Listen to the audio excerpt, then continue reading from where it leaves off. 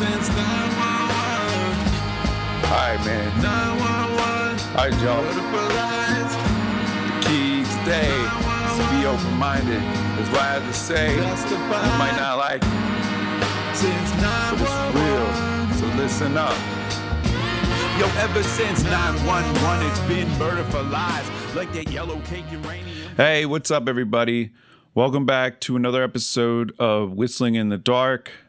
I'm Patrick Bradley. Today is Saturday, July 14th, 2018. This is episode 12. So I got a bunch of topics today, and I'm not sure if I'm going to really go through the news sort of just off the cuff. I've been, I started off doing a lot more episodes, and just lately I've just had a lot of things going on after work at night, and it's been sort of hard to get to an episode during the week. I really hope to at least do one episode during the week and one on the weekends, but I guess bare minimum I will do a weekly. So sort of throughout this week, I just have a bunch of chaotic notes about things I've seen and different thoughts I've had. So I'm going to go through them, and so it's sort of the news as it kind of happened through this week. The first thing I wanted to talk about was just a thought I've had. This isn't really connected to anything specific, but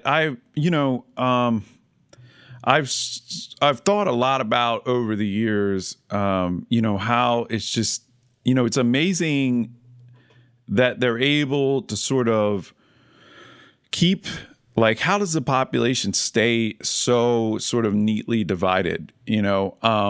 I mean, you bring in somebody like Trump. I mean, how doesn't that just like totally explode whatever sort of equilibrium that was formed? And I started really looking at these issues, like abortion in particular is a really, really hard issue. I think I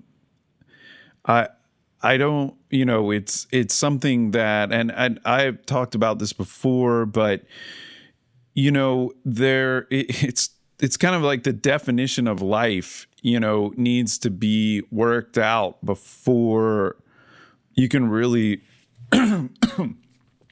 really lay down the law. And, that's really up in the air at this point, like when is a human being a human being? So that, to me, I thought of that. Oh, well, issues like that are good because, they're really, they sort of, I feel like they must be like researching this shit, or, maybe it just comes just naturally, just through their work in propaganda, that they kind of, keep tabs and they can tell, what I mean, when people are really, really, passionate and divided, and then they kind of stick with it. So I thought, I don't know. So I've thought about that, right? Like, how do they, I don't know, just how do they pull this off? And maybe this doesn't seem as profound, but the other day it popped in my head that the key to enabling all this to happen is that there are really no fundamental sort of driving philosophy behind either the left or the right, or Republicans or Democrats. I mean, I guess that would be really the thing that lasts. It's the Republicans and the Democrats that have really been around. I think which side is liberal change, because most of the, freeing the slaves, things like that was actually done by the Republicans. So, I mean, I guess back then, they would have had to been considered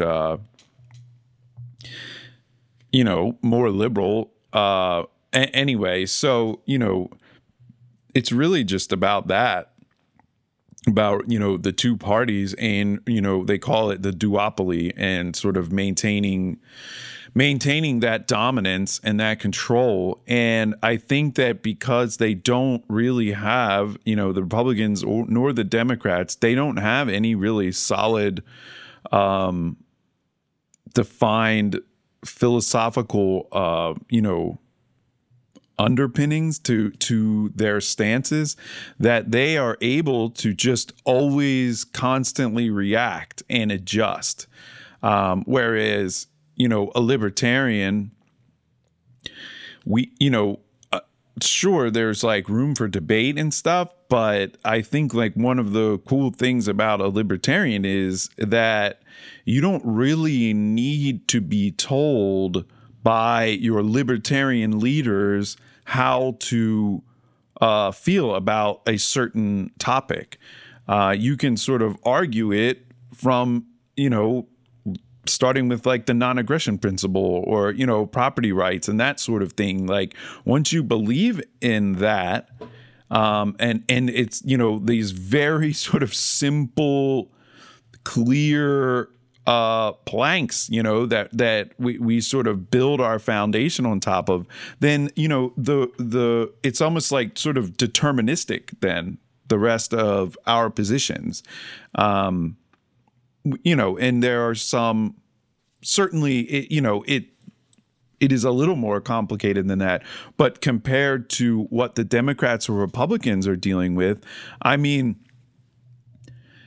the war, in the Middle East is probably the most stark example, to me at least, recently.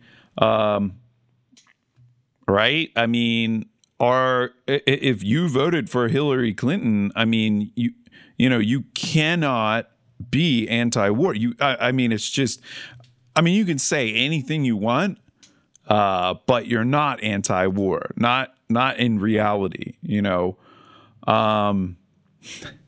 I mean, I can, kill somebody and then say I'm not a murderer, and I can say that till the end of my days, but I'm a murderer. And if you voted for Hillary Clinton, you are pro-war for sure. I mean, you're certainly not anti-war. I mean, maybe pro-war is a little extreme.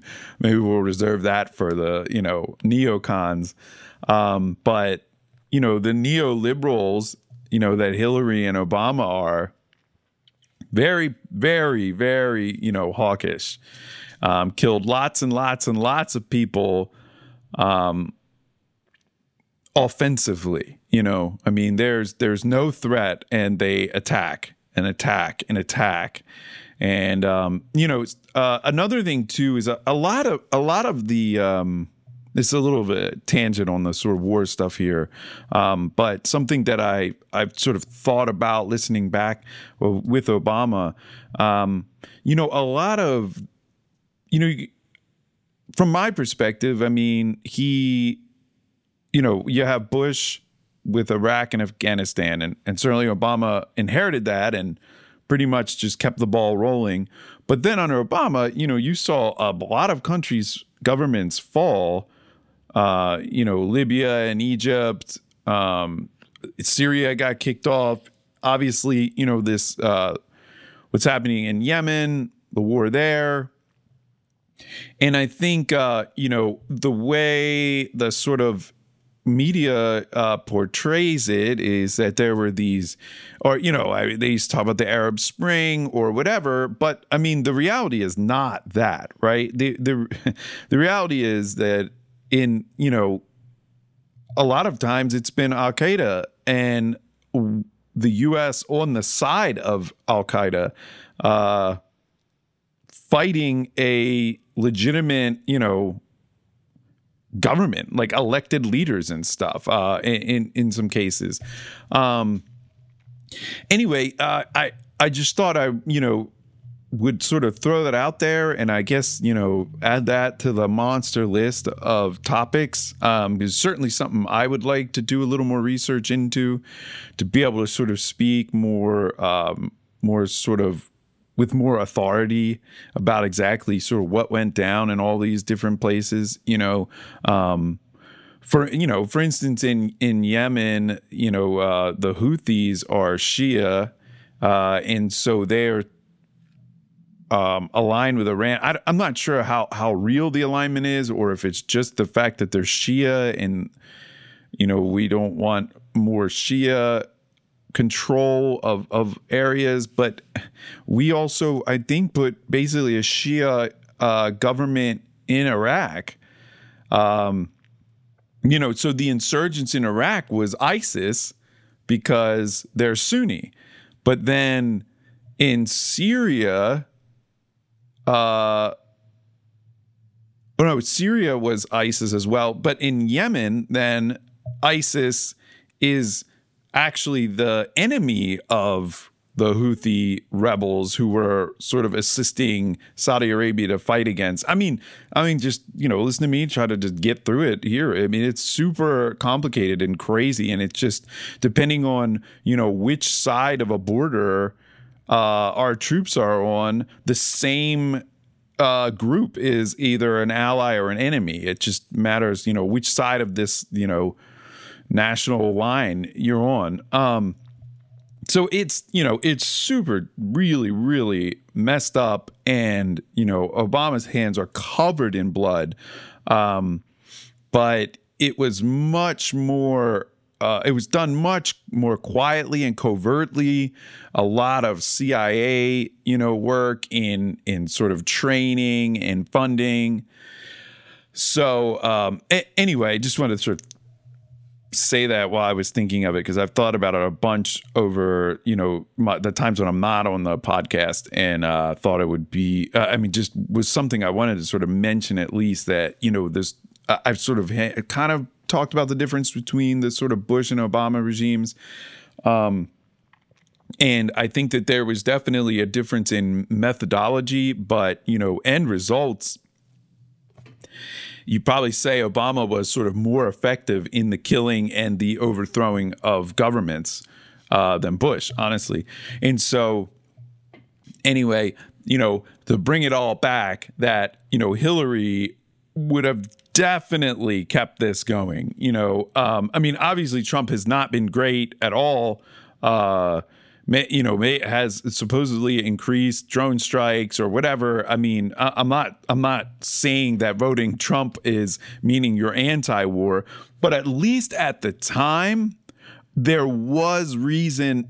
He was campaigning as the candidate that would get us out of the Middle East, and how all this stuff is a huge mistake. So, I at least could say, if somebody that voted for Trump, I say, oh, well, you got fooled. But at least you could believe, at least there's some, benefit of the doubt you could give them. Whereas somebody voted for Hillary, there was absolutely no doubt that she was going to keep this going. And furthermore, her whole thing was war with Iran, attack. They were the big enemy, the big enchilada over there.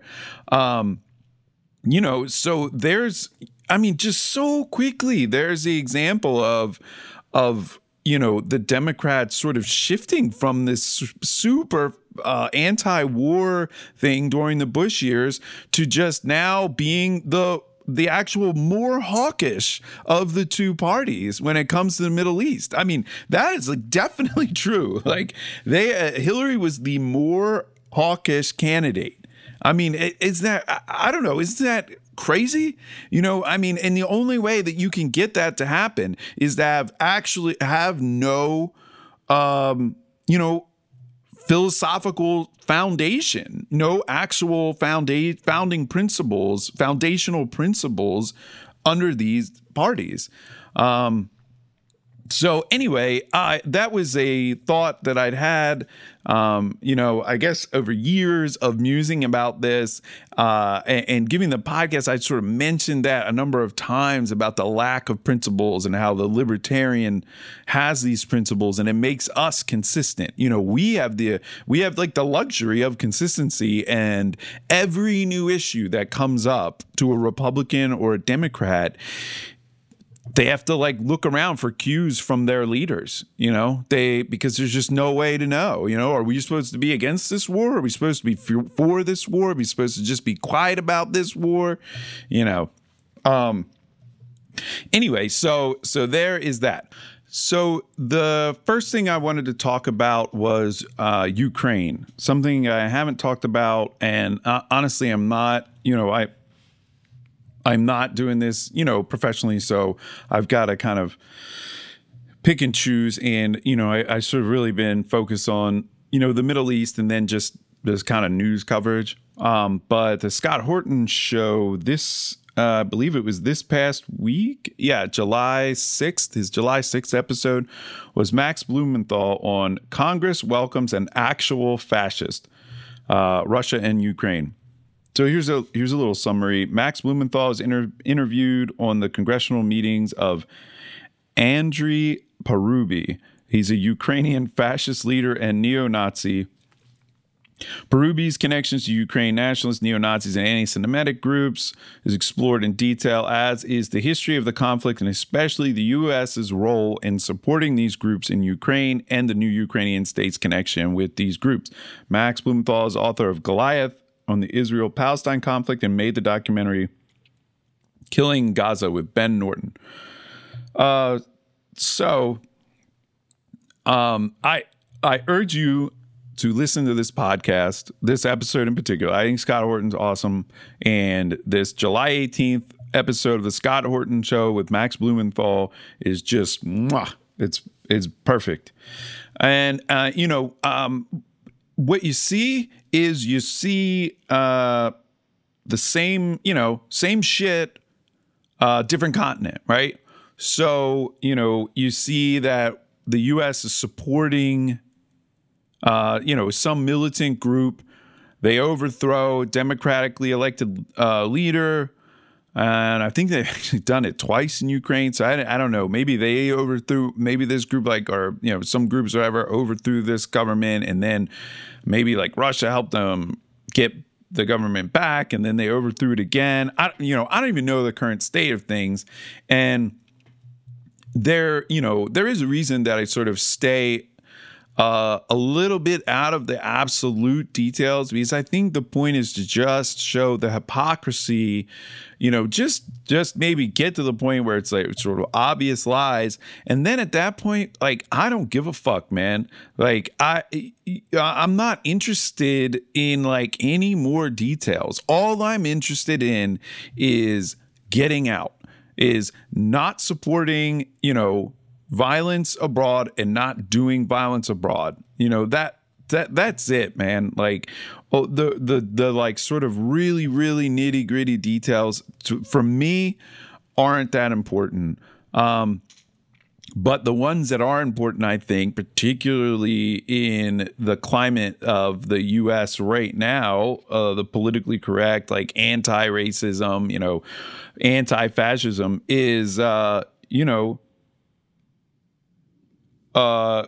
Congress welcomes an actual fascist as Nazi violence rages in Ukraine. I asked the Washington hosts of Andriy Parubiy, the Speaker of the Ukraine's parliament and founder of two neo-Nazi parties, why they were legitimizing an open fascist at the heart of the extremism plaguing his country. So anyway, we can, you can find out more about this. You Google, this. So Andriy Parubiy, the spelling is Andriy. Parubiy is Parubiy. So what's sort of interesting, or one of the things I found really fascinating, is that so there is a think tank that I guess works with NATO or for NATO, maybe they're funded by NATO, called the Atlantic Council, and their tagline is working together to secure the future. So they publish articles such as, this is from last year, but why is the Kremlin so fixated on phantom fascists? And The Guardian publishes an article The Ukraine fascist oligarchs and Western expansion are at the heart of the crisis. Now, this is all the way. That's from 2014. So you know, it's like somebody's fucking lying, right? Somebody's lying here. I mean, there is like, you know, basically if, you know, you got the one side saying like, yo, why are we supporting Nazis in Ukraine and fascists? And these are the guys literally like running their government right now. What did they say he was? He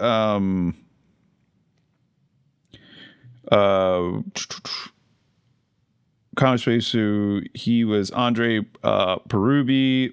Besides being the proud founder of two Nazi-like parties, the Social National Party and the Patriot of Ukraine, he was the Speaker of Ukraine's parliament. So, I mean, you know, he's all the way in. And apparently, you know, how he got there was through us, you know, or in part, us funding him.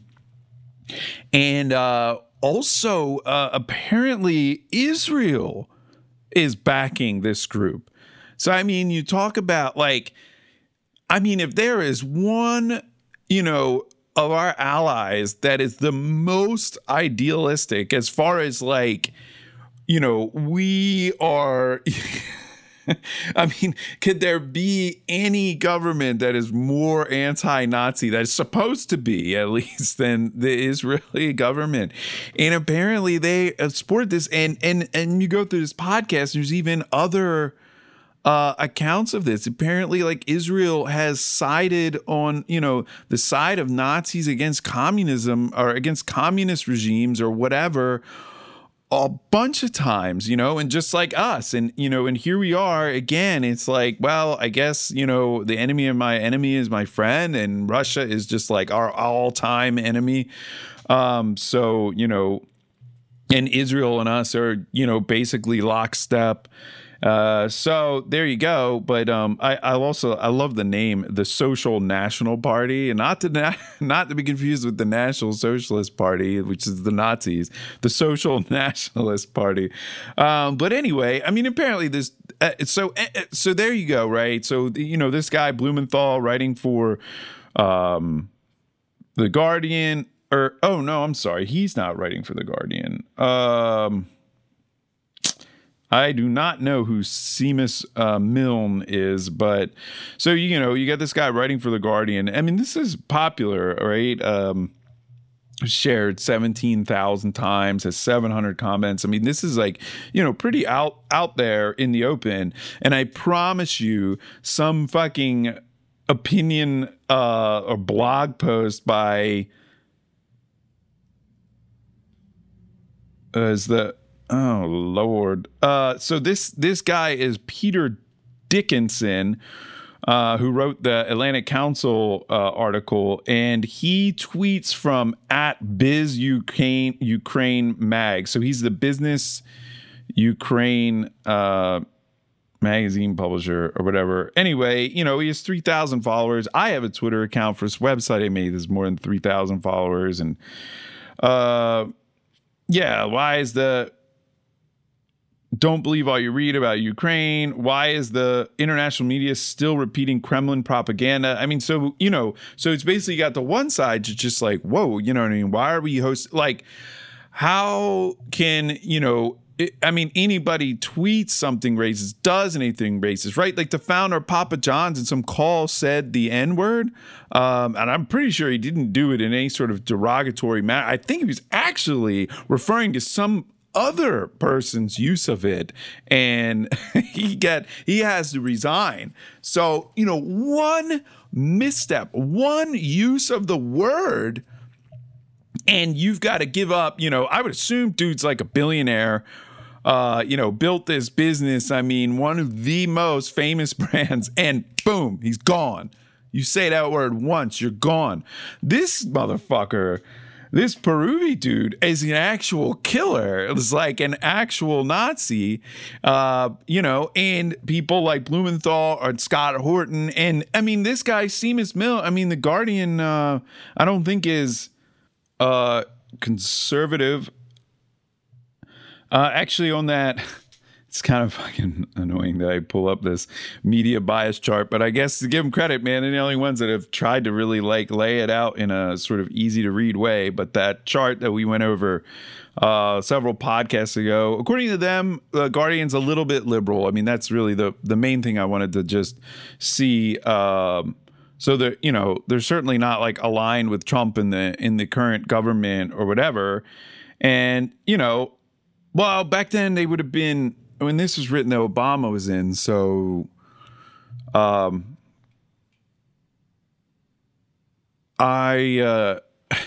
yeah, but this would have been, so Obama, I mean, this shit is hard to keep track of, man. So NATO is pro these fascists or the rebels or whatever. They're behind this because Obama's behind it. So they're all there. And so their stance is that this whole idea of them being fascists or whatever is complete Kremlin propaganda. And then you have, people like Blumenthal and Scott Horton and stuff. And I mean,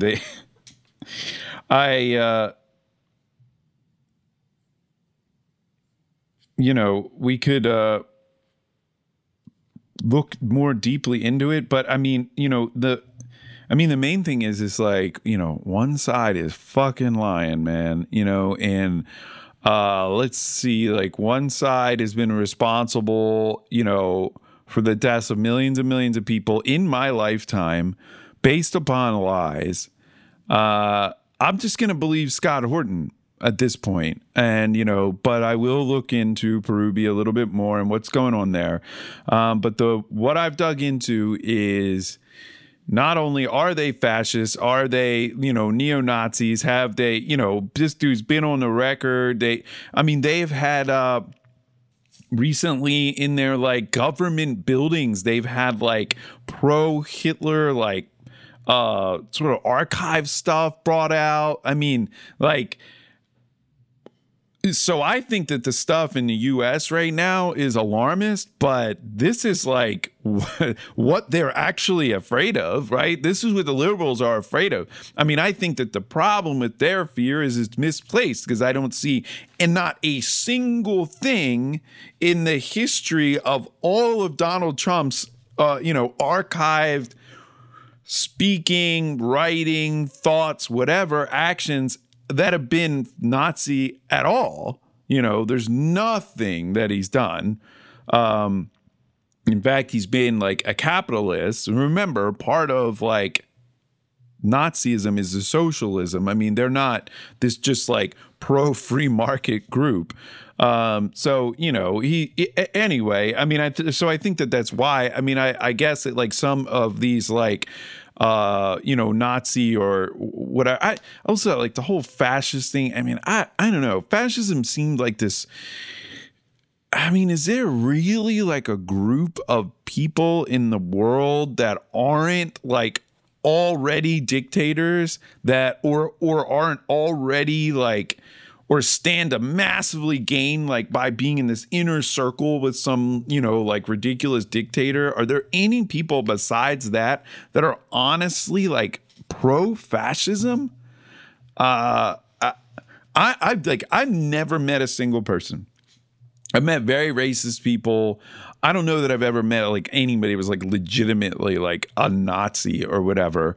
But I could believe that, you're racist enough, then like Nazism is sort of becomes pretty appealing, as now the only, cognitive dissonance that you need to get past is that how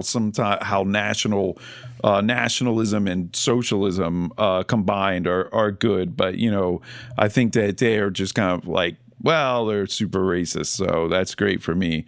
So I met racist people. I've met communists. I met lots of libertarians. I've met people that sort of believe in the free market, but basically think that it needs to be like crony capitalism somehow. But I honestly don't think I've ever met a fascist. I really don't know that they exist, except like, you're already a dictator, which I guess is like what they're saying what Trump wants. I mean, fascism to me is just like a fucking authoritarian dictatorship. Like, it's not like, who even gives a shit what the philosophy behind it? It's fucking stupid. Nobody fucking thinks that that's like a legitimate philosophy. It's just a fucking authoritarian dictatorship. And that's what it is. And like, no matter what dumbass philosophy they're purporting, it's fucking bad, right? Like, we all agree authoritarian dictatorship is bad. I don't care if they have fascist underpinnings or whatever, or communist or socialist, it's always wrong. Anyway, so but that really stood out to me. I mean, one thing was my assumption, and maybe I'll come back next week and say, hey man, I was reading, and this Perubi guy's actually a straight shooter, man. He's not a Nazi at all. I had my doubts though, but obviously that's just like alarming. It's not even alarming, right? It's expected, right? I expect that our government has no fucking scruples at all, and they just, by any means necessary, are going to get done what they want to get done, and they do not give a shit if this motherfucker is a Nazi or not. It's all about fucking geopolitics with Russia and just fucking with Russia and fucking with Russia. Another point they made was, this Blumenthal was making, was about how, like, one of the things that hardly ever gets considered is just to try, like, diplomats or, people in the U.S. government making these decisions. It's like, never once. It's like, do you ever stop and imagine, like, what if Russia like funded some fucking Nazi overthrow of like the Mexican government, and then was having them in, their Russian parliament or whatever they have to like talk to their government, and they were like supporting this, right on the border, you know what I mean? Or Canada or something. I mean, it would be they were saying, they're like, if somebody tried to like take over, I mean, it would just be instant H-bomb. Like, we would fucking annihilate them, So, but, Russia has H-bombs too, so probably not. And, but that's a topic for another day, maybe. So anyway, another point about this, and that they made in this podcast, was that it's really important, or, I mean, as little as fucking the Middle East gets in, it does, Syria sort of pokes in around a little bit, and there's a lot of like stuff blended in with Russia, the point they made here is that actually, the Ukraine is far more important to Russia than Syria. Like, this is a really, really big deal. And there's some really, really bad shit going on in the Ukraine. And, it's almost hard to keep up it, right? I mean, I'm a 100% anti-war. I absolutely want to fucking disband our murderous military and get them out of all these places. And I haven't even fucking mentioned it, I don't think. This podcast may be the first podcast that I said the word Ukraine. It's possible I mentioned it before, but I mean, it's fucking crazy, right? So, we're in a war in Afghanistan. We are absolutely supporting war in Yemen. And from what I understand, we even do have some troops there. We're participating in a war in Syria. I believe that we've actually been asked to leave Iraq, so we're not in there. We're in a war. I don't know if they're like at war right now in Ukraine. I don't exactly know the current state of things, but this situation, I wonder where else we are. I remember at one point, the list was, under Obama, the list at one point was Afghanistan, Iraq, Syria, Pakistan, Libya, Egypt, and Yemen, all simultaneously. And I believe there was even another maybe African country. But I mean, that's 7 you rattle, and then Ukraine, right? We didn't even mention Ukraine. So that's 8 rattled off like bam, bam, bam. I mean, it's just, it's outrageous. It's outrageous, and it's not talked about. It's like they just equilibrated the like U.S. populace to being okay with this level of fucking fighting all the time, to where, it has to be escalated to be news. That's where I think we will leave it for Ukraine right now.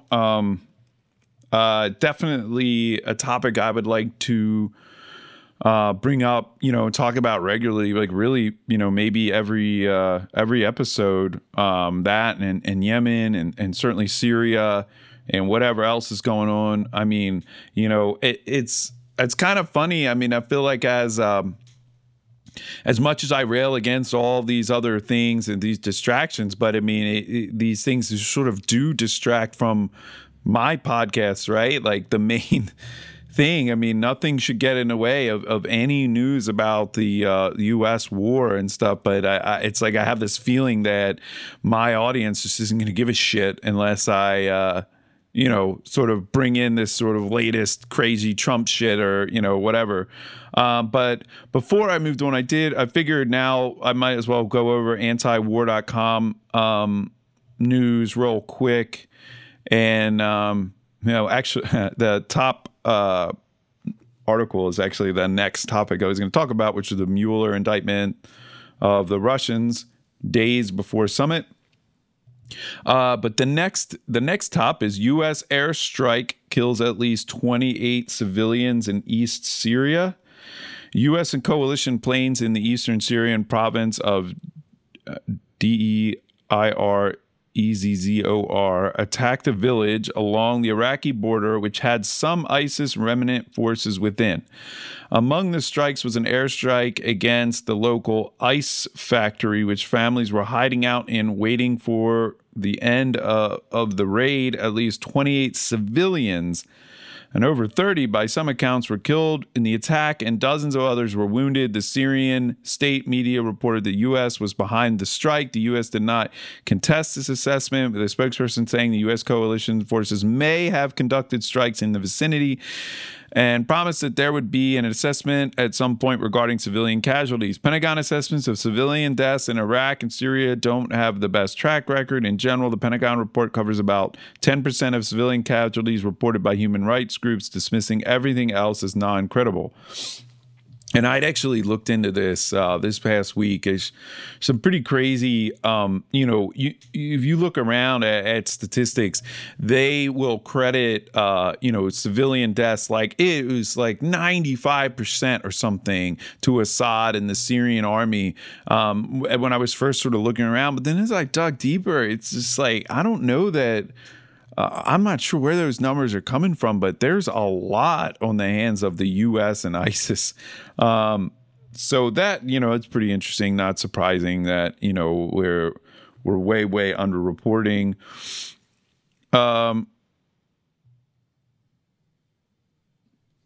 So then we have Israel exchanges a tense fire with Hamas in Gaza, and this was anti-war says the wildest Gaza daytime assault since the 2014 war.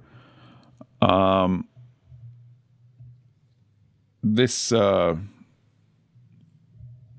Israeli military carried out its largest daytime airstrike campaign in Gaza since the 2014 war. On Saturdays, Hamas militants fired dozens of rockets into Israel throughout the day, threatening to trigger an all-out war after weeks of growing tensions along the volatile border.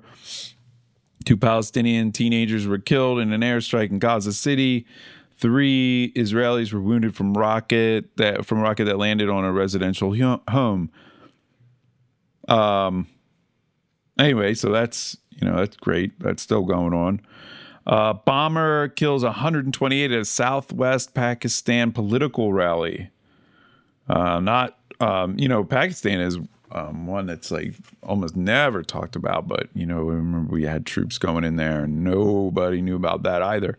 The deadliest attack in several years in Pakistan, a suicide bomber detonated at an election rally in Mustang in southwestern Pakistan, killing at least 120 people and wounding an estimated 300 others. Among the slain were the candidate for whom the rally was held, Siraj Raisani. Raisani was the head of the Balochistan Awami Party and was among the frontrunners for the provincial parliament seat.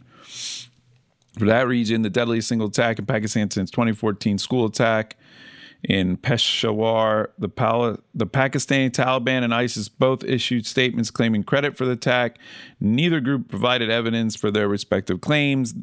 This is the third attack this week on a target related to the upcoming election. Earlier this week, another, so there were some others that weren't as big. So that's Taliban and ISIS, which is, again, like, let's not forget where's all this come from, right? Like that, Al-Qaeda, ISIS is essentially just, an extension of Al-Qaeda. Al-Qaeda, I don't even believe this is like in the realm of conspiracy theory anymore. It is pretty much accepted that this is like, a creation of the CIA in the 80s, by,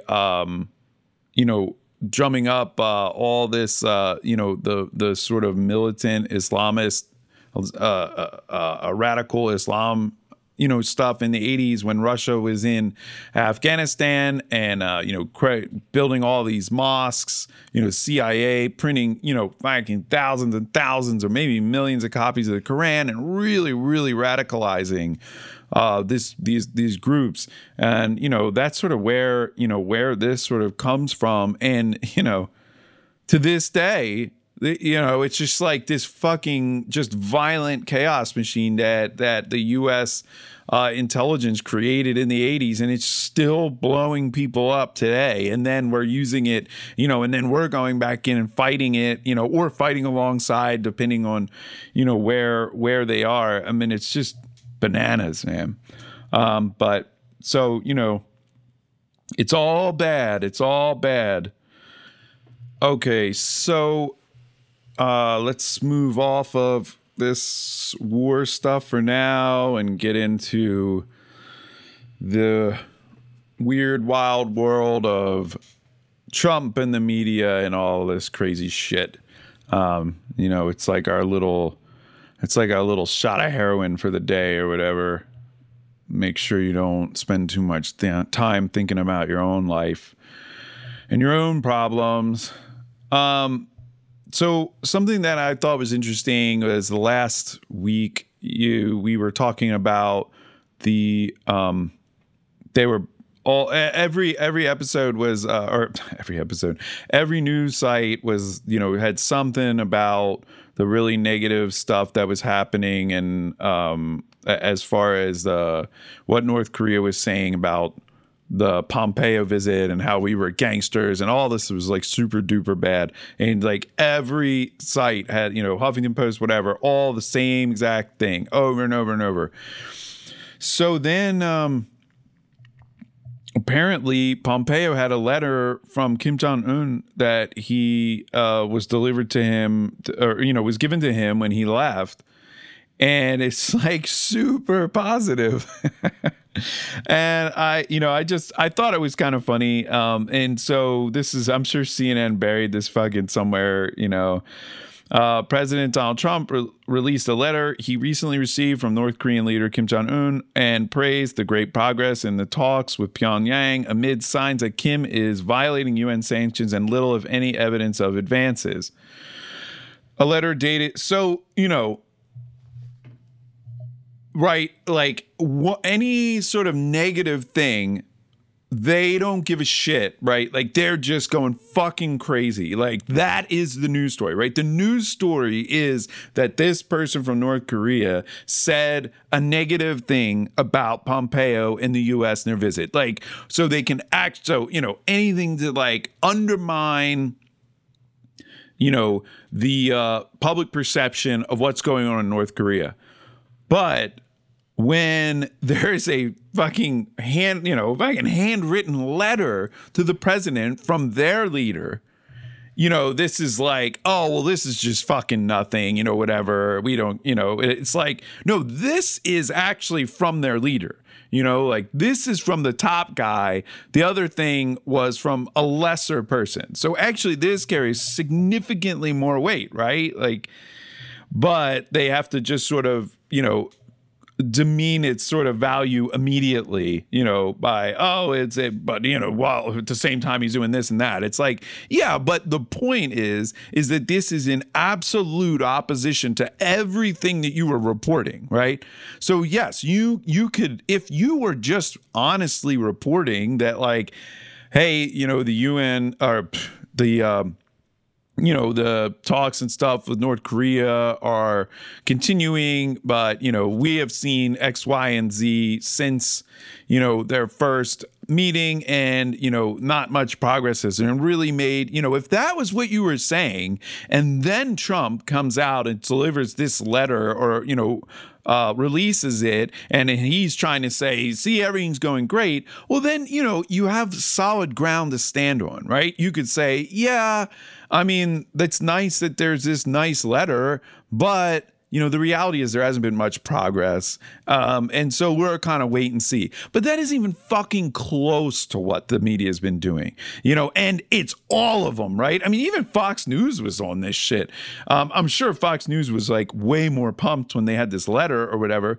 But like, this is a rebuttal to CNN and Huffington Post and MSNBC. The fucking like 100 just like the series of articles, like 100 in a row, blasting Trump, saying, what a fucking idiot, oh, so stupid, they don't even making progress, the North Koreans think it's not going well and blah, blah, blah. And it's all based on just the words that the North Koreans said. And so this is a legitimate like rebuttal, and it actually completely snuffs out all that stupid shit, but they're not going to admit it. Like, they're saying, oh, well, this doesn't change that there is no evidence of advances, even though my understanding is there is. They actually have moved back. They have given remains of soldiers that they've had forever, which, the pieces of shit and fucking reporting in CNN don't care about. But I would imagine if it was like your fucking, uncle or grandfather or father's remains fucking that had just been in North Korea for, all these years, and they deliver them back. I mean, that's nice, I mean, I guess it's sort of a small thing, but it's something that they fucking literally wouldn't do before, and they do now.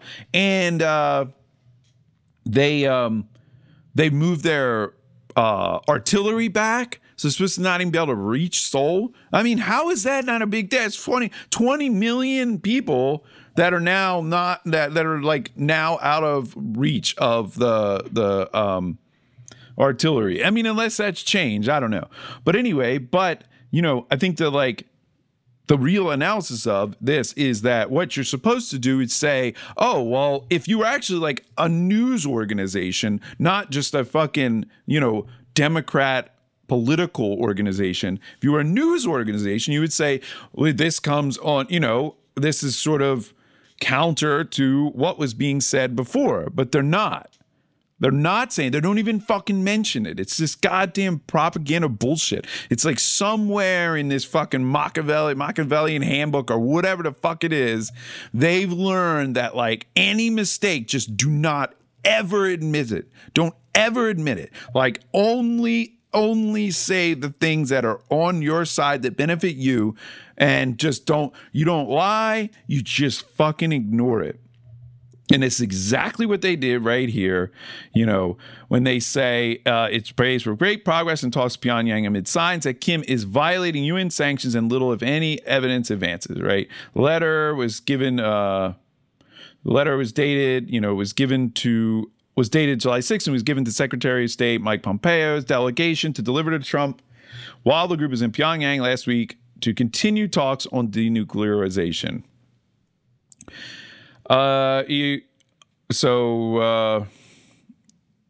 A very nice note from Chairman Kim of North Korea. Great progress has been made. Is great progress being made, Trump said in a tweet that also included a copy of the correspondence from Kim. Eager to provide evidence that talks with North Korea are yielding progress, Trump continues to say that his personal chemistry with Kim remains key to achieving diplomatic success amid growing skepticism about Pyongyang's willingness to denuclearize. And in just the latest sign of difficulty, UN Security Council diplomat told CNN Thursday that the U.S. submitted a report to the United Nations North Korea Security Council Sanctions Committee charging North Korea with evading UN sanctions through illegal transfers of refined petroleum at sea. What? Oh, whatever. Refined petrol. Oh my God. They didn't fucking let you know about oil. I thought it was plutonium. I mean, whatever. Who gives a shit? Like, so, there's no, oh man, I wish I could remember. I mean, there's no like actual evidence for anything they say, right? They just like spout off and spout off and spout off, but and people fucking think this stuff's true. There was another podcast I listened to is Jason Stapleton, and he had an interesting podcast this week on the topic was fake news, and it was actually a panel, and I think there was a lot of people. There were people from I think like New York Times and CNN and stuff like that. So it was certainly worth a listen. And one of the things that they sort of admitted was that. Yeah, it was kind of like, maybe the more like fake news things that, maybe seem more questionable, like InfoWars or whatever, you kind of get more crazy. And it was saying that like, yeah, like the difference is like, CNN or New York Times or whatever, like they're doing a bit more, hardcore like fact checking, but there's still, controlling or creating a false narrative by only giving out certain facts. And this is exactly it, right? Like they're not being honest about their own, reporting where they characterized, they spun up this whole thing for a 24-hour news cycle about how North Korea was completely like ready to pull out of these talks. And then, the next day, a letter comes out from the leader of North Korea that's just super positive, saying, nothing but positive things about, Trump and negotiations and everything. You know what I mean? Like, it's just like, okay, so maybe they had some facts that these words were actually said, but obviously it's fucking not true. Like, it's not true. So let's move on to this Mueller indictment. This is one I probably should pull a bunch of articles.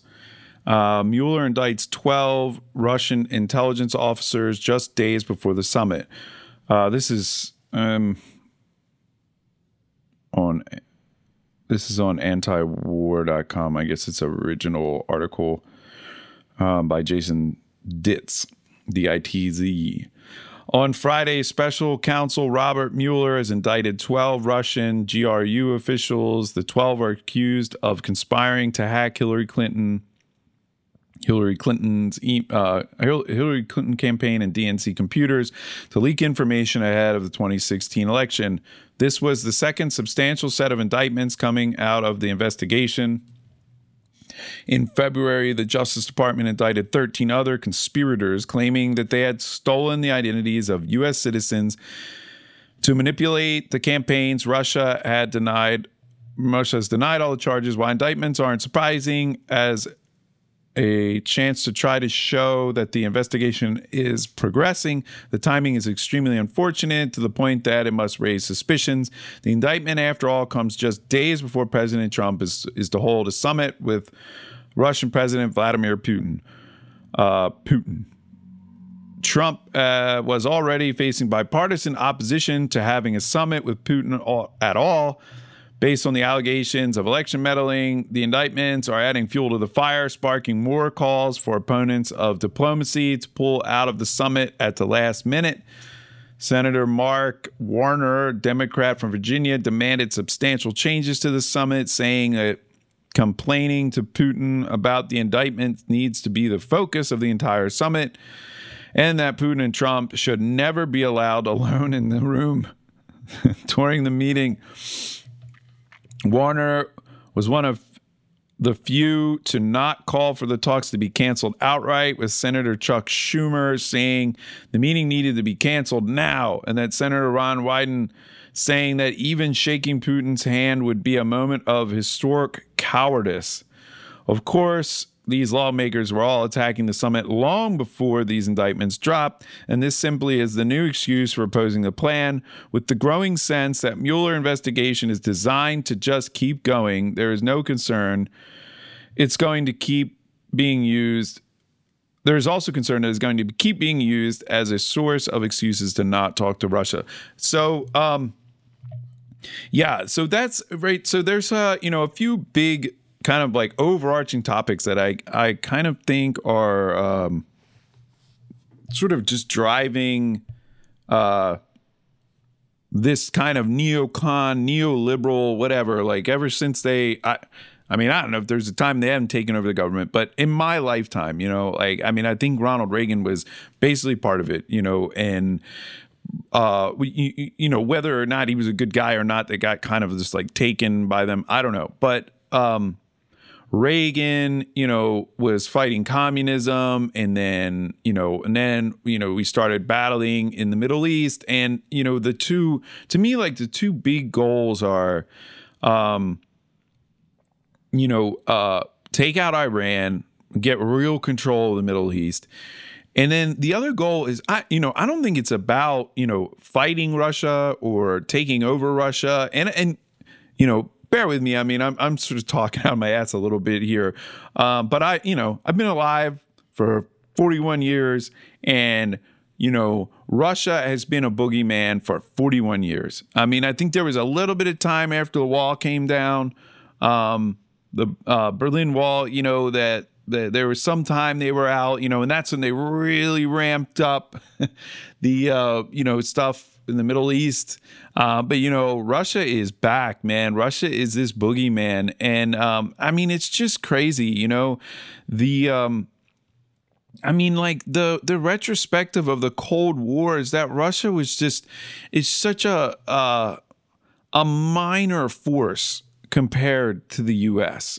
Now, again, granted, like having nukes is a great leveler of the field, but there's a lot of countries have nukes. It's not just Russia, and fucking Pakistan has nuclear weapons. You know what I mean? Like, are you feel better about that, or do you feel better about Russia having nukes? Their GDP is a fucking fraction of the U.S. Like, their military expenditure is a fraction of what we spend. The whole world combined doesn't equal to what we spend. And not that just directly converts into, military prowess, and certainly an armed conflict with Russia would be crazy. But, when you look at it, where is all the offense coming from? It's coming from the U.S. Like, is Russia in Mexico? Is Russia in fucking Canada? No, but is the U.S. in the Ukraine? Yeah. Like, we're all around them. We have bases all around Russia. There's absolutely no doubt as to which country is the aggressor. There is no doubt about it. They want to make Putin this boogeyman, and it's fucking bullshit. And again, I'm not saying he's not a bad guy, but it's like, but we're worse, and like, at some point, it's like, why don't we see how bad he is when we stop fucking with them, But, this was a big thing with Hillary. Like, the two big things with the Hillary sort of Trump, at least from, my world, from the libertarian world, was okay, they're both probably the same, but it really feels like, Hillary could lead us in the like war with Russia. Hillary definitely is going to lead us in the war with Iran.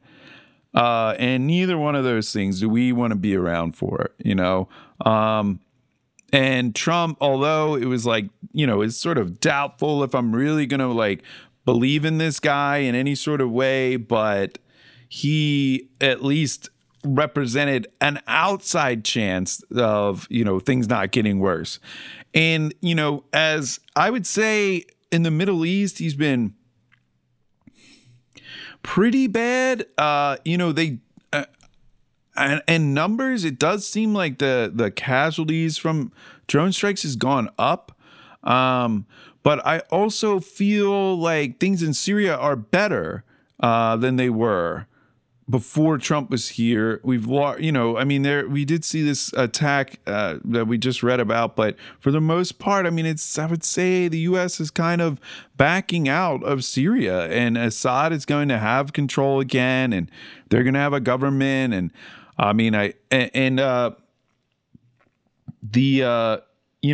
obviously stuff in Yemen has not gotten any better. Stuff in Afghanistan has not gotten any better. We're not in Iraq. So I guess that's just like a mess we left. But we're probably funding like ISIS, and then they're attacking in Iraq. I don't know, but I'm sure we'll find that out in a few years. So the Middle East is a mixed bag, I guess. And we certainly haven't attacked Iran, so that's good. But we did remove those that deal, so that's bad. It's kind of bad, you know what I mean? Like as far as worse, than what was happening to Obama. But it's a bit of a mixed bag. I think this sort of moving out of Syria, particularly with like the Russian involvement in it, is pretty interesting. And so you have that, and then you have this just like, I don't know, to me, like, I don't think anybody was predicting in 2016 when Trump got elected that he was going to have a face-to-face fucking meeting with Kim Jong-un. That's just fucking that was mind-boggling, right? He was talking shit. He was like calling them names, and that was like a big thing. That was like the whole one of the big attacks, besides him being besides him being racist, was that he was like this foreign policy nightmare. Like he was just gonna go crazy around the world and start all these wars, right? And I never believed that, right? Like that. I thought that it's possible he could be worse, whatever. Like, I felt like the worst case scenario is he's just like a neocon puppet, or like, whatever. And the status quo would just continue. That's what we've seen over and over and over, right? Obama being the absolute, like, most stark example of a person saying one thing and doing the absolute opposite. And so I thought, well, what do you say? Maybe there's a 10% chance he's not going to do that, but 90% chance that he's going to proceed on. And I would say, like, kind of like sitting down with Kim Jong-un and possibly removing this guy as like another one of our like boogeymen out there. That would be great. And sitting down with Putin, like these senators like this, Chuck Schumer and Roy Wyden. These Democrat, like, how do you not want dialogue? Like, these fucking pieces of shit want war. That's what they're about. And they're Democrats, right? And it's like we just come full circle. Like the Democrats are supposed to be, right? They're the liberals. They're supposed to be the ones that want peace and want to talk to everybody, and there's diplomatic solutions. And these motherfuckers are like, want this canceled at all costs. And I think that last paragraph was like, was really important, was the one that it's like, yes, like they are jumping on this election thing in these indictments saying, oh, well, he should, because of this, now you should cancel. But you already were saying this should be canceled. Like you're just taking whatever falls in your lap and saying, no, now this, now this, now this. But, of course, these lawmakers were all attacking the summit long before these indictments dropped. So, that's the key point, is that, to cancel this summit because of some indictments came down, And, to me, it's this like Russia boogeyman, which, throughout the Cold War, while there was no actual U.S. versus Russia mano-a-mano fight, there were a lot of wars. I mean, including the Vietnam War, right? I mean, that is a result of the Cold War. That is all about, communism. And also the, all the stuff in Central America and South America in the 80s. I mean, that's kind of when I was first growing up. So, again, like, I'm not giving these guys the benefit of the doubt. I'm not giving Schumer the benefit of the doubt. I'm not giving CNN the benefit of the doubt. I mean, I'll check up some of this stuff, I'll check and read about it and see, at some point I'll read what these, actually are. But I'm pretty sure that the NSA is hacking the shit out of Russia right now at this very moment, just constantly trying to break into their systems. Like, it's just fucking hackers are all over the place. And, I guess it sort of like serves multiple purposes, right? Number one, it serves to like delegitimize the Trump win, right? Which, I just don't get how this Russian hacking is the thing. Like, I mean, didn't Facebook at one point say that they had maybe $100,000 spent, and then this, Hillary stuff. I mean, the thing is like, yeah, okay, like, let's even say that it was a Russian hack, right? But there was like real shit in these emails, you know what I mean? And like her fucking email servers, you can find examples of people that were like at the same time fucking put in prison for far less than what Hillary said, but because she didn't have intent, that's what they said, but for using private email servers for like top or classified or top secret stuff, because her intent was not to distribute it, it's okay, which actually is not how that's not how the law was written. There's no thing in the law about intent mattering, right? I mean, maybe it gets you a more lenient sentence, but it wouldn't say that like guilty or not guilty. I mean, this woman like broke the law, and, the FBI didn't give a fuck. Right. So, but I think it's just, so it's like this combination of they've sort of tied Trump to Russia, and it gives them two things. It makes them, allows them to keep building Russia up as the boogeyman.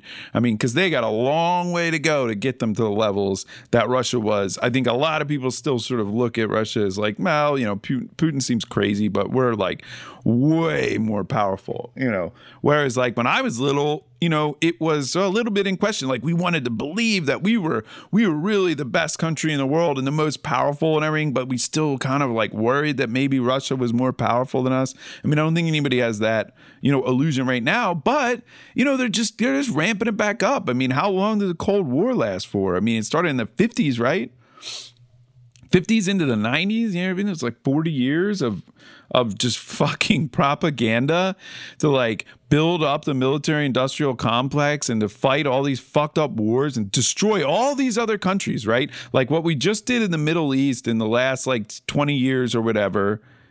We did that in South America and Central America throughout the 80s and I guess the early 90s, just destroying fucking millions and millions of people's lives, like by directly killing them, by putting fucked up governments, like taking out like, so they were sort of like left-leaning liberals or whatever. So fucking literally murder their leaders and take them out and install some like fucked up dictator.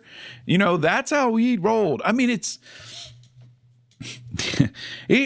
just such awful shit, man. And it's like, I don't know what else you do. Like, I mean, for the people that are listening to this thing, the fucking tiny little audience, just don't fucking vote for them, right? Like, do not vote for anybody that isn't absolutely up front as an anti-war candidate. Do not vote for anybody but that. That's the big first step, Just fucking draw a line in the sand that it's like, you're done. You will not do it again. Fuck this throwing away your vote bullshit, because both sides are on the same side, right? Like Democrat and Republican are on the same team. They're on team fucking military industrial complex or whoever these fucking pieces of garbage that are behind these vampires that are like just fucking stacking all their money based off of this and, you know, growing their power. And I mean, I don't even know. Who cares? Like, it doesn't matter. Like, I don't care why they're doing it. It's just got to stop being done. Like, I don't really need to know why a guy is like wants to kill or is like about to break into a house to kill like somebody after he's killed, you know, and broken into 10 other houses on the block. And you know what I mean? Like, does it really matter? Do we really want to sit around and debate this guy's state of mind and figure out, like, you know, or maybe just stop giving him guns? You know, stop supporting him. Like, I mean, it's like that's the thing. It's beyond, you know, I mean, it's not just that we're not just sitting there watching this happen. We're fucking making it happen. We're giving him like more guns. We're giving him, you know, security codes to get in. We're telling him when the kids are going to be asleep so you can be sure to wreak the most havoc. You know, that's the U.S.'s role. That's their foreign policy. And that's what these fucking pieces of shit like Chuck Schumer, who is a Democrat, you know, that's what they want, you know? They are fucking so pissed off that Donald Trump is going to sit down with Putin and have a conversation with him, because they don't want that. They need the new boogeyman. They know that like the Middle East is probably going to run out after a while, or they'll just have totally conquered it. So, you know, on the new things, right? And what CNN got going on today? America is literally under attack. U.S. intel chief compares the growing warnings of Russian cyber attacks to warnings before 9/11. So now they're claiming that Russia, right? What does that headline mean, right? This is the top headline on, I guess, the most read newspaper or news source in the United States. America is literally under attack. And the reference is the 9/11. I feel like if 3,000 people were killed today in the U.S. at the hands of Russia in the U.S., I probably would have heard about it. That's what literally would mean. That 3,000 people were killed today, right? Next headline. DHS Secretary, Russia continues to view U.S. elections a target of cyber attacks. Putin looms for Trump after reality-bending visit with allies. Ex-Fox News analyst, Putin has devoured Trump. Ex-Fox News. Trump criticized Obama, not Russia, for Russia meddling. Ex-CIA director, probe will bring a widening circle of indictments. Trump refuses question from Jim Acosta. Who gives a fuck? I'm sure Jim Acosta is a total piece of shit. Trump is criticized for a stroll with the Queen. Trump walked with the Queen like wandering up and down a golf course. Oh, so he didn't walk right. Protester paraglides over Trump, gets away. Watch protester paraglide near Trump. Melania, it's the Trump sticking to the script. Is the Trump sticking to the script? I don't even know what that means.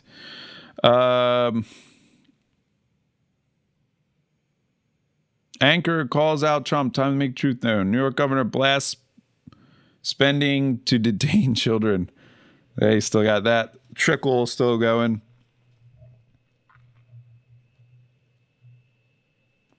Paul Ryan says woodchucks ate his car. All right, I'm clicking. Don't underestimate the damage a few hungry rodents can inflict, even on something as inedible as an SUV. During an event hosted by the Economic Club, Washington, D.C., Speaker Paul Ryan said his Chevy Suburban was gnawed on by a family of woodchucks. My car was eaten by animals, and it's just dead.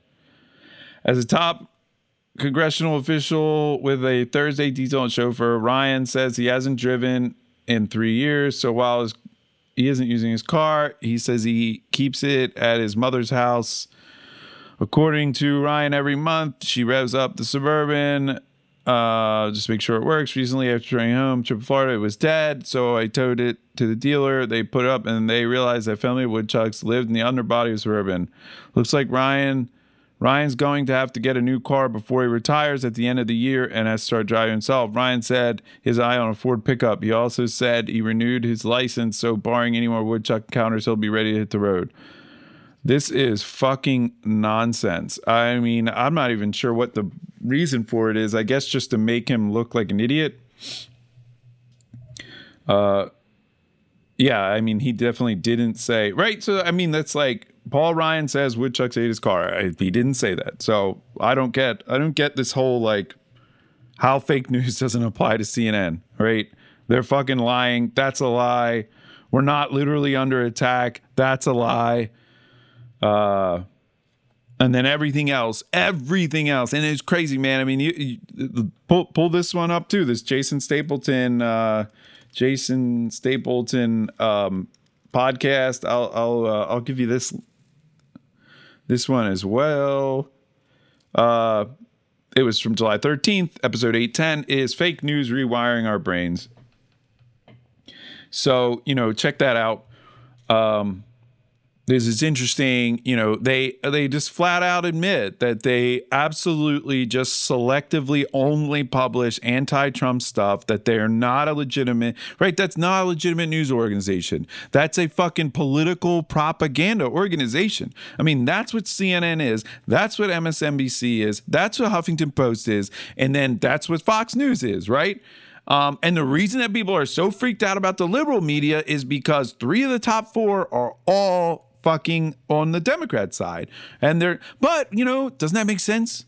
Right? Like that we got to keep the 50-50 balance. And right now the Republicans have like more control. So, they got to keep this going.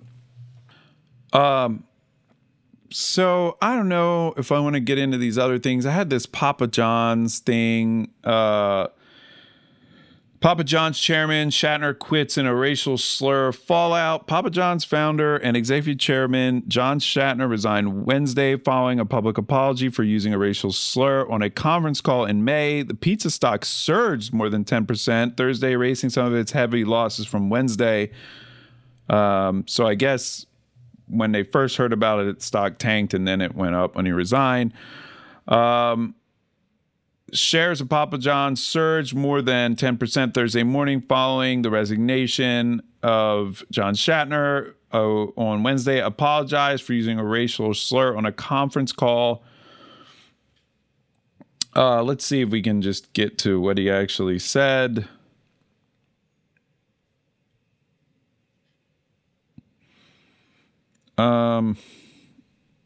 Racism has no place in our society. Papa John's founder apologizes for using the N-word in a conference call. Papa John's founder, used an N-word. Jeez, I gotta go like deeper and deeper to get this. So, Papa John's controversial founder reportedly uses the N-word on a conference call about the change response to the NFL's national anthem protests. I don't know why this dude is controversial, but I've never heard a single controversy about him. He's super weird looking. That's all I know in his ads. A marketing agency reportedly moved to cut ties with Papa John's after the pizza chain's controversial founder, John Shatner, used the N-word in a conference call. Papa John's executives and marketing agency Laundry Service held a conference call in May in an attempt to prevent further controversy for the brand, Forbes reports. Last year, Papa John's faced backlash when Shatner blamed the NFL and players' national anthem protests for subpar sales. Wow, that's so controversial. On the May call, Shatner was asked how he would distance himself from racist groups online, a source told Forbes. He responded by downplaying the significance of his NFL statement. Colonel Sanders calls blacks, and this is where he says ends, his N-word use, Shatner allegedly said, before complaining that Sanders never faced public backlash. Shatner also reportedly discussed his early life in Indiana, where a source told Forbes he used He said people used to drag African Americans from trucks until they died. Okay. Okay. I mean, that's not. If that happened, I'm not. I think it would be more racist to pretend it didn't happen. I mean, why? What is racist if that's where you like grew up and you saw that? How they would diss themselves. He responded by downplaying the significance of it. So he blamed the NFL and the players. So not racist, right? He didn't blame the players. He blamed the NFL and the players for a decline in sales. And this is an absolutely was a discussion point last year. Was the NFL ratings in general were down. And this is like the first time fucking, ever in a long time. NFL has been on an amazing winning streak. And people theorize that maybe it's all this national anthem stuff. Not saying one side or the other. It's just the general topic of it. It's going to rub somebody the wrong way. You're either like pro or against it, but it's like a really divisive topic or whatever. And so, the NFL is sort of like kind of got pulled into this politics. And so, this is their own article. So, unless their own article is wrong, it says he blamed the NFL and the players. So that is not racist. So then how would he distance himself from racist groups? And he responded by downplaying the significance of his statement, which seems fine because it was about the NFL and the players. And Colonel Sanders called blacks and I'm not totally sure. I think he's just saying, hey, look, Colonel Sanders said, what the fuck is he talking about? I don't know. It doesn't even make sense. Anyway, the guy said the N-word, and he has to literally give up his company. He said the N-word one time. But we're, our government, fucking Schumer, right? This fucking piece of shit Democrats are like fucking hosting this fucking neo-Nazi leader from the Ukraine. But, you say the N-word and you got to lose your company. And so let's end it on this idea. Let's end today's podcast on this idea. So let's look at the difference between the state and private business. These state, these congressmen talk all the time about, social justice and minorities and racism, and they accuse Trump of being racist, and, they're absolutely leading the charge. And then all of them together are hosting actual neo-Nazis that have actually killed people. Then in the right, and nobody says shit. Nobody fucking cares. The media, you know what I mean? Like, they're definitely keeping their jobs. They're gonna get elected again. And then they're going to, continue this the way they've been going. The owner and founder of a pizza chain, one of the largest in the country, reportedly says the N-word once on a conference call with a marketing company that they're a part of, and he has to resign and give up his company instantly. He just instantly, he's gone, right? And people, there was another thing. I remember the leader of I don't know what his role, title was, like the president or whatever of the I think it was the Mozilla Foundation. And so Mozilla is this like free open source software thing. They brought you Firefox. I'm sure you've heard of that. So they, this browser, and they make all this software and stuff, and they're like an open source, thing, whatever. And I guess they charity donations or whatever. But they're not a government agency. They're just like a private company, and I think they're a nonprofit.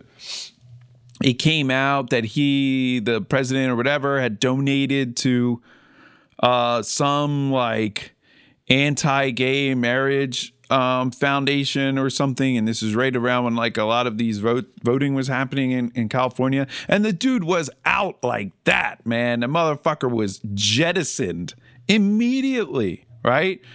And that's the thing, like, you know what I mean? And people want to question like which works better, you know what I mean? Like that's, but you know, one of the ways you can think about it is like, do you think that it is, you know, better or you get more response voting with dollars or voting in some, you know, actual like election setup like we do? We talked about it either last episode or the one before about, you know, Dave Smith's comments about like that, you know, it's like this idea that, you know, that there's this like democratic process and, you know, we're involved in it, and it is a sham, right? I mean, we are left at the whim of Donald Trump for the next 4 years. And you're like, whoever voted Schumer in, well, all of us are, right? I didn't even vote him in.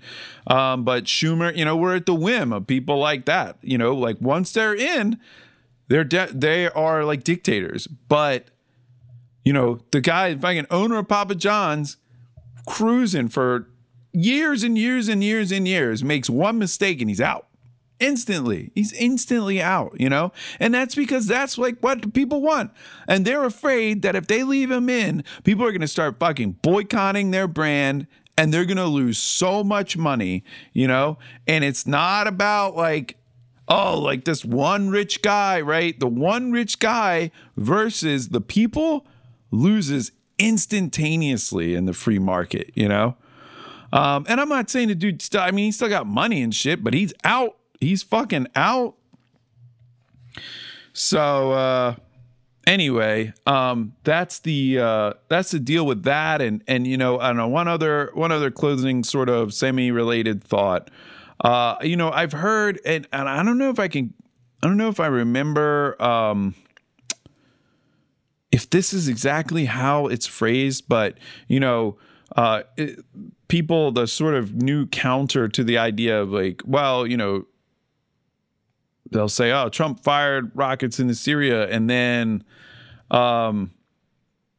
you know, somebody else will say, well, you know, what about Obama? Like he did this and that. And they'll say, oh, it's not about that. It's like, you know, it's about like what's going on now. And like, as it like, that's not a valid, you know, excuse or whatever. I don't know. Like they're living in the present or something.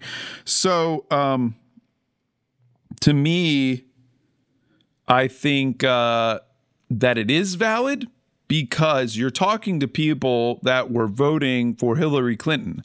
And so they would have kept this going. I mean, it is quite literally like, you know, she would have kept that still going. And so to me, that it is pretty valid, you know, like I think that you can bring up Obama's track record and say, well, you know, it's not as bad as, you know, Obama, or if Hillary was in, like all this fucked up, you know, immigration stuff would be going on, right? Like I still have to read again a little bit more, like, as I've heard a couple times that like Obama wasn't separating children. So maybe we can go back into that. I don't know. I mean, I feel like I've seen pictures of kids in cages that were from the Obama time. I mean, there's fucking picture, and then there's big pens, and they were all kids in there. So I don't know where their parents are.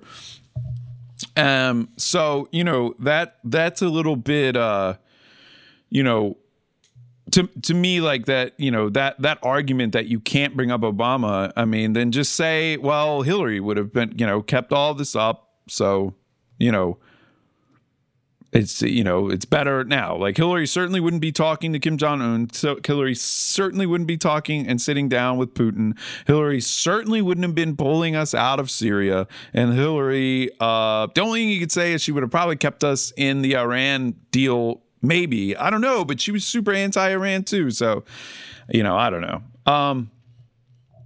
Yeah. So I guess, we will wrap it up there. Thanks for listening. If you want to find me on Twitter, you can reach out. I'm Patrick J. Bradley. And on Facebook, I search for the Whistling in the Dark podcast. You can also go to facebook.com/Patrick Bradley No Hope. But please like the page, follow it. Follow me on Twitter. Twitter, I don't do as much sort of political stuff, but I don't know. Maybe I'll change, or maybe I'll make a specific Twitter account for the podcast. I'm not sure, but I'd been sharing some stuff. So if you were following the Facebook page, you might have seen some of these articles sort of leading up to the weekend podcast. And if I keep having to kind of just do it on the weekends, I'll try to get more content out, on the Facebook page, just to kind of, sort of keep it going, maybe make a little bit of commentary on the news as it's coming out. But that's all I got, and have a great weekend or rest of the week whenever you listen to it, and I will talk to you guys soon.